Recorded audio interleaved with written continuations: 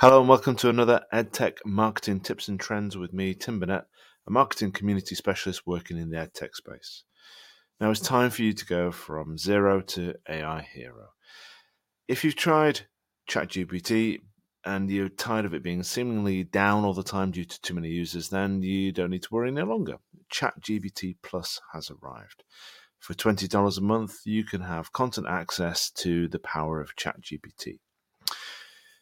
But if you like the idea of it, but you've yet to find a decent application for the tech over and above writing poems, then listen on.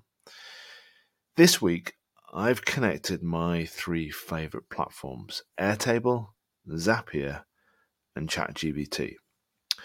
So, just to remind you, Airtable is what I consider the most awesome database that you can customize and present your data visually. If you're a client of mine, then you'll have seen me use this quite a lot. The data looks great, it's searchable, it's filterable, and it can be imported into your CRM or similar, so it's usable after. And that comes at a price of about $24 a user per month with a Pro plan. Zapier is a bridge, and you'll have probably heard me, if you know me, talk about this on many occasions. It's a really easy to use tool that lets you connect APIs from one platform to another. So pretend you have a new attendee coming to an event in Eventbrite. You can instantly add them to your CRM via Zapier. It's simple. And that works out about $20 a month for 750 tasks a month. And I'll give you an example. The Eventbrite one that I mentioned there would take you 2 tasks.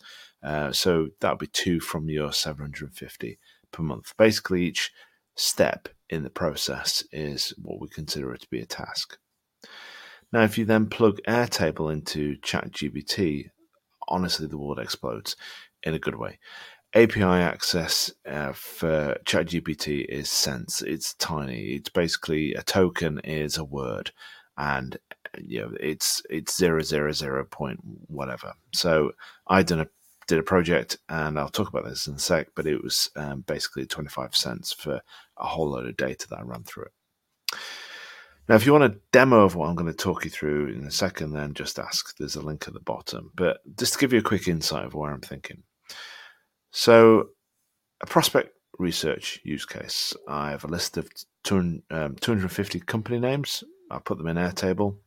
And I want to know a little bit more about these companies. I want their web address. I want to know what they do and what their web address is. So in Airtable, I create a formula using the company name, and I then wrap that around a question. So what is the history of company name in 25 words?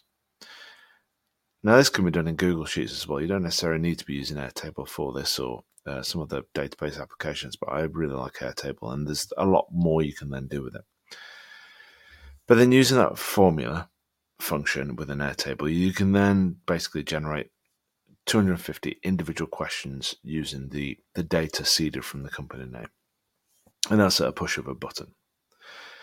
Now, if you would then paste these questions in individually into ChatGPT, you'd be there for the whole day. 250 records would probably take you the entire day to work through that. And your fingers would be very tired at the end of it.